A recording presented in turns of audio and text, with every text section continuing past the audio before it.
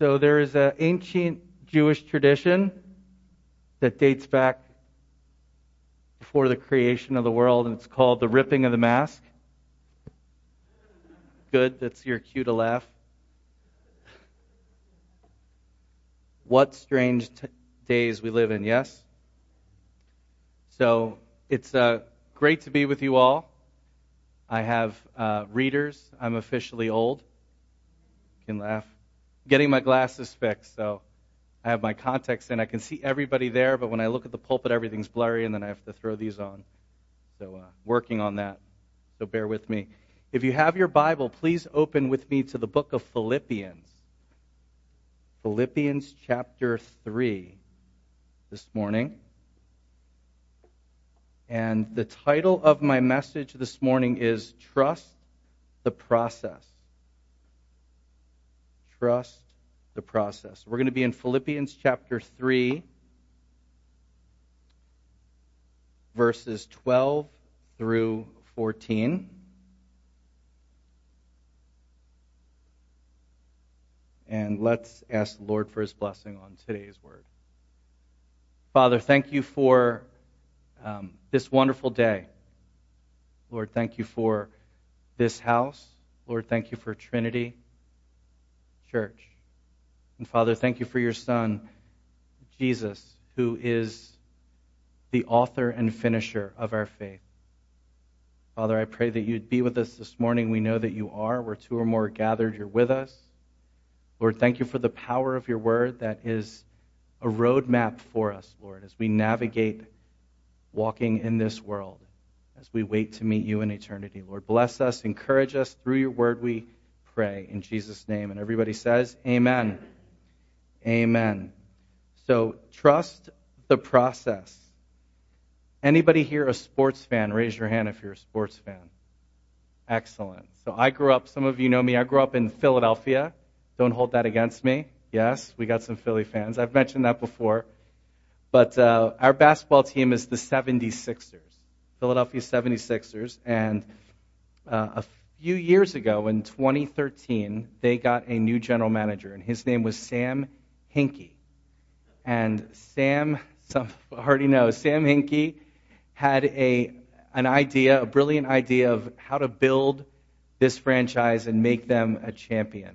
And his purpose was to make and receive draft picks and not draft real well at first, but draft kind of mid-level and acquire all these draft picks so then he could have pieces to trade, right? And then eventually he would get good draft picks.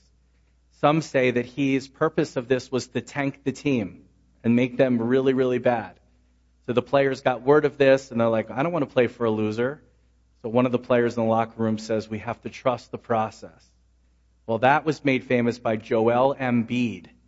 If you're a basketball fan, you'll know Joel Embiid is up for the MVP of the NBA this year. He's amazing. He's a giant. He's fantastic. And he coined the term trust the process. And we'll find out what happened. So they were the worst team in 2013, 2014, 2015. They set a record for consecutive losses in the NBA. They were really, really bad. But wait till the end of the message where I will tell you and update you on whether they are still bad or not. A little cliffhanger there. So trust the process. So I want to ask us this morning at Trinity Bible Church, have you ever had to trust the process? Have you ever in your life wanted to be further along than you already are? Yes, I would say most of us would like to be further along than we are, right? I would like to not yell at my children, right? I would like to be more patient when I drive. I would like to pay my taxes on time. I pay my taxes on time. But it's funny, when we're thinking of athletics and we think of the 76ers and we think of all sports teams, your first year in the big leagues, you're considered a rookie, correct? You're considered a rookie, and you're a rookie for a reason, because you're learning the ropes, okay? I will make a confession. I'm 50 years old, but I love Xbox, okay? and I play the NHL Xbox. And I turned it on, and I didn't know what the settings were, so I just went with play mode. And all of a sudden, I'm playing, and I'm getting killed. I mean, they're scoring goals on me. It's like 5-0, and it's only been 2 minutes into the game. And my son comes in and says, "Dad, you're really bad." I'm like, "Thanks." He says, "Let me check the settings for you." So he checks the settings, and lo and behold, I was on pro level. And he says, "Let's go back to rookie." So I went back to rookie. And I struggled, but I learned my way. And I won the Stanley Cup in the rookie. And then I tried semi-pro, and I'm through semi-pro. I had only lost one game in the full season in rookie, and now I've lost 6 or 7 games. But I didn't start out as a pro, right? And none of us start out as pros. And in our walk with the Lord, we start out as rookies, right? The Bible calls us babes, right? We start out on milk. We don't give our 6-month-old ribeye. Hey, chew on that for a little bit. We give them milk. We give them pureed food. And the same goes with our walk with the Lord. We start out as babes and as rookies. So turn with me to Philippians chapter 3. And we're going to be encouraged this morning with trusting the process. So Paul writes this in Philippians chapter 2, verse 12 through 14. Paul says this, I'm reading out of the ESV, "Not that I have already obtained this or am already perfect, but I press on to make it my own, because Messiah Jesus has made me his own. Brothers, I do not consider that I have made it my own, but one thing I do, forgetting what lies behind and straining forward to what lies ahead, I press on towards the goal of the prize of the upward call of God in Messiah Jesus." And I hear those amens because this is a passage that deserves amens. So we're going to look at 3 things this morning. We're going to look at God's process in our life, in our sanctification, in our journey from being a believer to the ultimate goal, which is eternal life in heaven. So God's process, Paul's progress, and our prize, if you're taking notes. So God's process, Paul's progress, and our progress, and ultimately our prize. So a little bit of background about the book of Philippians. Many of you know, if you're a student of the Bible, that the book of Philippians was written by Paul, the apostle. And Paul has written this book while he is in prison. He was on house arrest, chained to a guard. And we see the word joy throughout this book. And we scratch our heads, right? Consider it all joy when you fall into various trials, right? Oh, I just got into an accident. That's a trial, but I'm not getting out of my car and clicking my heels and saying, "Praise the Lord," and doing fist pumps, right? There are trials. There's COVID. But we can count it all joy because those trials make us more like Jesus. So Paul says this in Philippians 2. He says this concerning God's progress. He says, "For it is God who works in you both to will and to do for his good pleasure." So trusting the process, trusting God as he works in and through our lives. Philippians 1:6 is my life verse, right? When I struggle against myself and I struggle against sin and I yell at my kid when I should be patient, right? When I'm selfish and I want to watch the hockey game and there's dishes overflowing and my wife looks at me and says, "Really?" And I say, "Okay, I'll do the dishes, sweetheart." I cry out to God and I say, "Lord, I want to be like you." And I'm reminded of Philippians 1:6. It says, "Being confident of this very thing, that he who began a good work in you will complete it until the day of Jesus the Messiah." And here in this text, as we go back to our main text. Paul says, "Not that I have already obtained this or have already perfect, but I press on." So what does he mean? When we look at the text, we need to ask ourselves why, right? Not that I have already obtained this or I'm already perfect. I ask myself, what is he trying to obtain? What is the this in this passage? Well, we need to jump back to verse 10 and 11, which precedes this small text we're looking at. And Paul says this, he says in verse 10, "Not that I may know him," right? So Paul says, I want to be found in him, not having a righteousness of my own that comes from the law, but that which comes through faith in the Messiah, the righteousness from God that depends on faith. Then Paul continues and says, "That I may know him and the power of his resurrection, and may share in his sufferings, becoming like him in his death, that by any means possible I may obtain the resurrection from the dead." And we can have encouragement here because we were talking about professional athletes, right? When I look at Paul, when I first started reading the Bible, I looked at Paul and I considered him, I put him in the category as professional Christian, right? Would you kind of put, Paul is the guy, right? If he was with us today, he'd have multiple PhDs, right? Multiple master's degrees.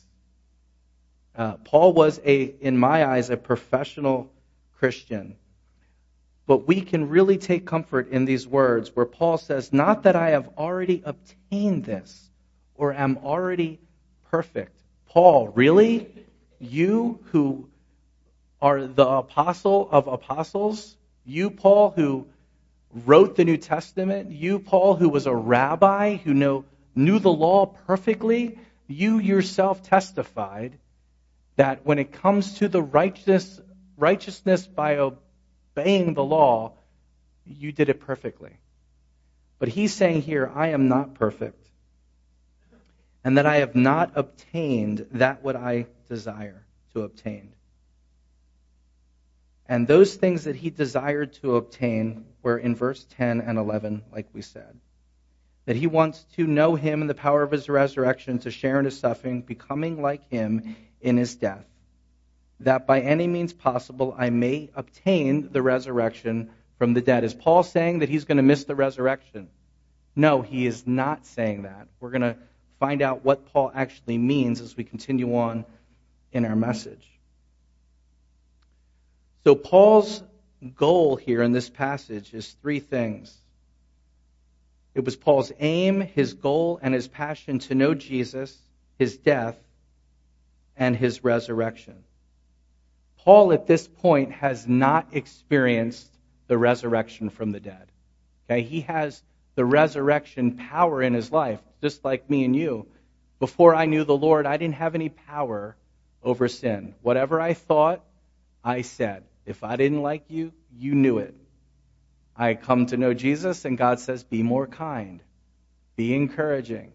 Don't call the person who was a jerk, right?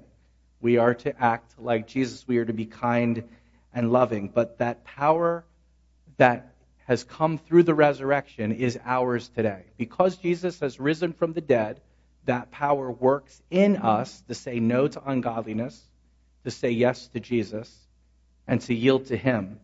But we have not yet experienced the full resurrection because we're still living in this sinful body.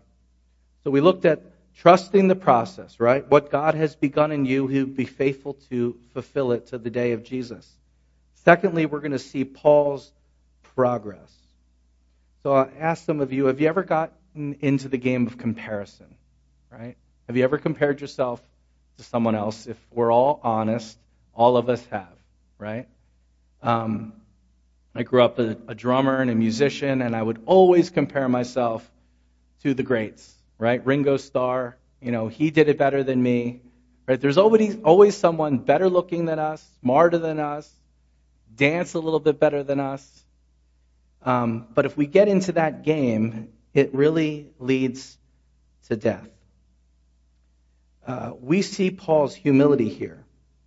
As I mentioned earlier, I mentioned that he was a professional believer. But we see his humility, and we can take great comfort knowing that Paul didn't have it all figured out, and Paul was still trying to receive what God had offered to him through the power of the resurrection.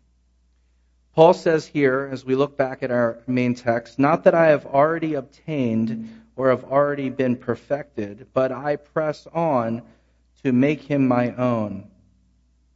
Brothers, I do not consider that I have made it my own, but one thing I do, forgetting what lies behind and straining forward to what lies ahead, I press forward. So Paul is using this analogy, this parallel to running. And like a runner who knows that a backward glance at the ground already covered will only slow his progress towards the finish, Paul says that he forgets what is behind and stretches out towards what lies ahead so that he might complete the race and win the prize. Not that I have already obtained this or am already perfect, but I press on to make it my own because Messiah Jesus has made me his own. So think back to when you were a child in day camp, right? Who's been to day camp, right? You were a kid. And I remember, you'd have these races, right? And you're running, you're like, oh my gosh, nobody's, I'm in front. I don't see anybody next to me. And that moment you look back, where's my buddy Johnny? Oh, there he is passing me. Because I looked back, right? And I broke my momentum. In the same way, we are not to look back, right? We're looking forward to what lies ahead. We're forgetting those things behind. Life is a long journey with regrets, mistakes, and if we get caught up in looking back, we will forget what lies ahead. Not that I've already obtained this or I'm already perfect, but I press on to make it my own because Christ Jesus has made me his own. Isn't that wonderful? Everything we do in our walk with the Lord is because of what he has done first for us. We love him because he first loved us. It's beautiful. What an encouragement for us today. It's all based on what Jesus has done for us. So we see 2 points here. We see that we're trusting God's process of making us like Jesus. We see Paul's progress as he has shared with us an example of humility that he has not yet obtained, but he is pressing on forward. What is he pressing on towards? He's pressing forward to the prize of the upward call in Christ Jesus. So verse 14, so forgetting what lies behind and straining forward to what lies ahead, I press on towards the goal of the prize of the upward call of God in Christ Jesus. What is the prize? You might be asking yourself that, because that's what I asked myself when I was studying this passage. What is the prize? Who would like to know what the prize is? Would you like to know what the prize is? I would like to know what the prize is. I'm going to tell you what the prize is. It's the upward call. Well, okay. How about a little more? What is the call? What is the prize? It's the call. Well, what is the call? Well, I'm glad that you asked me what the call is. The call is found in Hebrews chapter 3, and it's called the heavenly call. The heavenly calling. If you're taking notes, Hebrews chapter 3, therefore, holy brothers, you who share in a heavenly calling, consider Jesus the apostle and high priest of our confession. 1 Thessalonians 2:12 says, "We exhort each one of you and encourage you and charge you to walk in a manner worthy of God, who calls you into his own kingdom and glory." God calls you and me. Let this sink in. God calls you and me into his heavenly kingdom. There's nothing new here in this message, right? If it's not broke, don't fix it. I'm just here to be a cheerleader this morning and to encourage us and remind us of the truth that we have in Jesus. 2 Thessalonians 2:14, "To this he called you." To what, Paul? "To this he called you through our gospel, so that you may obtain the glory of our Lord Jesus Christ." And finally, the prize is 1 Peter 5:10.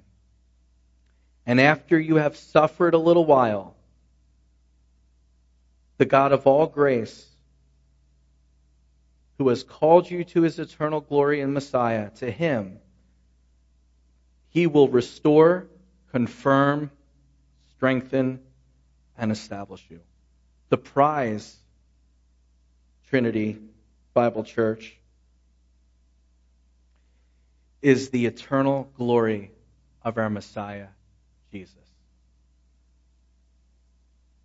All of our straining and pressing forward in Messiah Jesus is to receive his eternal glory. That's the point of this passage.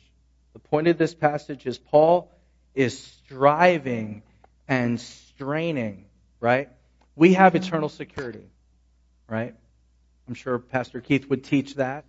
We talk theology in his office usually over breakfast, or we meet here and Rick comes in and interrupts and throws tomatoes at us, and it's a great time. But we talk about theology and we talk about doctrine, and we are in the hand of Jesus. Nobody can snatch us out of his hand. If you said yes to Jesus, you are his.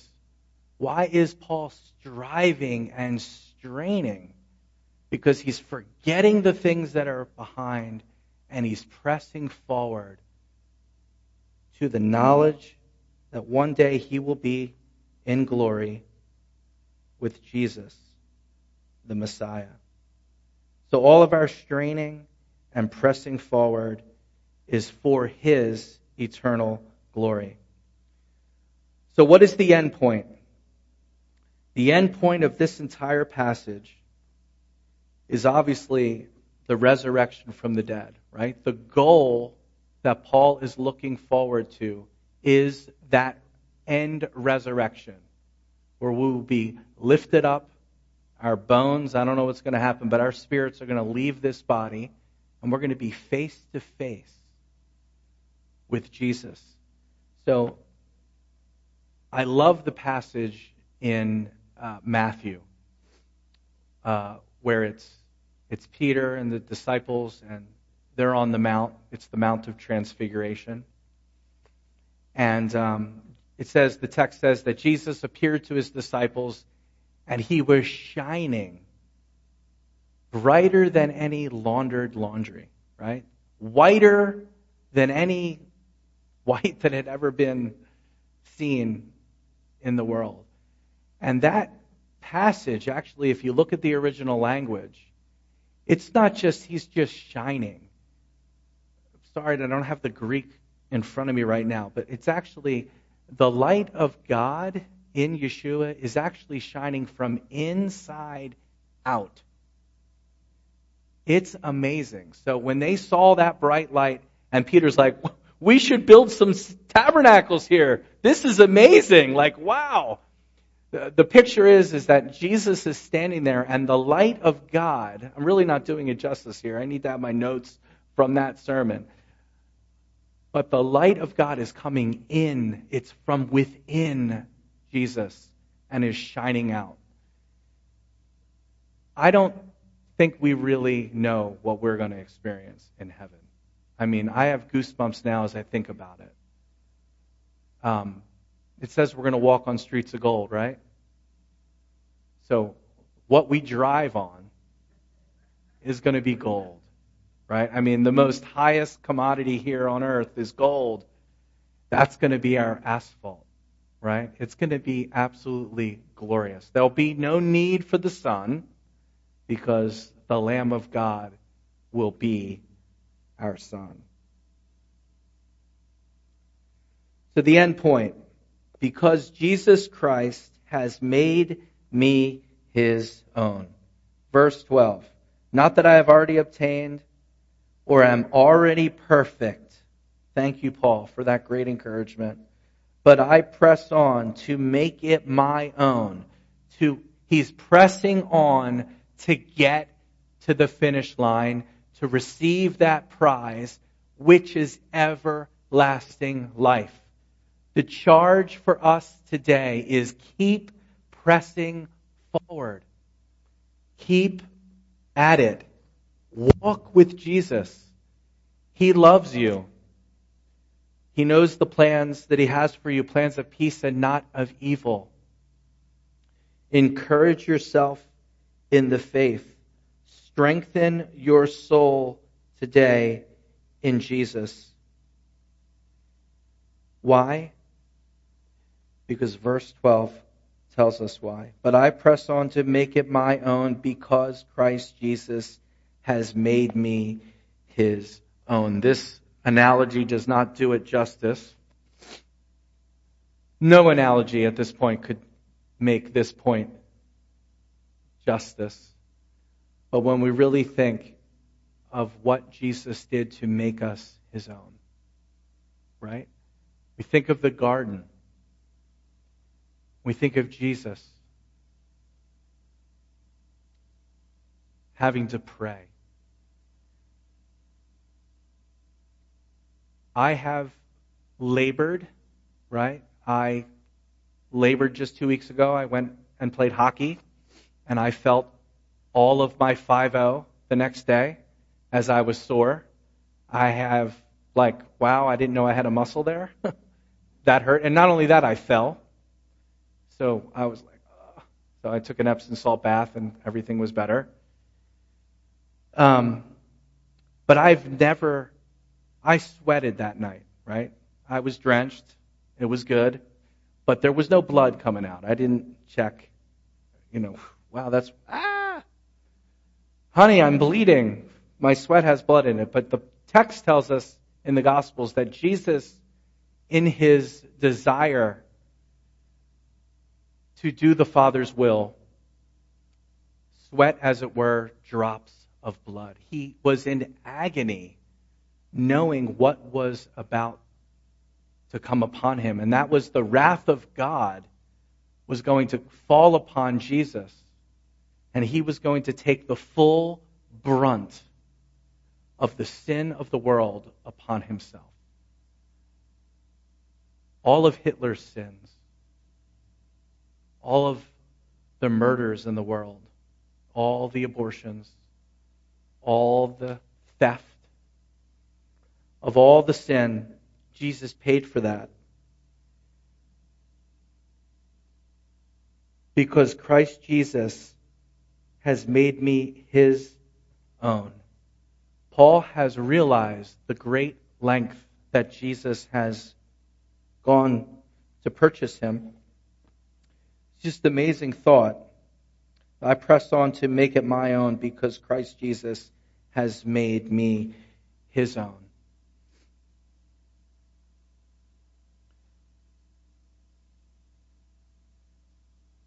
We run, we pursue, we strain forward. We press on as victors. We will get the prize, not because of anything we have done, because of what he has done. As he willingly gave up his life, was on the cross, took the wrath of God, 100% the wrath of God, and it was made a propitiation for our sins. The wrath of God was satisfied because our beloved Jesus, looking for that sign. Did you guys take it down? It's hanging in the back. Our precious Jesus, who bore the sins of the world. We run, we pursue, we strain forward, we press on, we fight from victory. We will get the prize, Trinity Bible Church, because of Jesus, the Messiah. So finishing up, God's process, God working in and through us to make us like Jesus. Paul's progress, he strains, he presses forward towards that prize, and that prize is the resurrection from the dead, where we will leave these dead bodies, be lifted up to be seated with Jesus for all of eternity. Amen?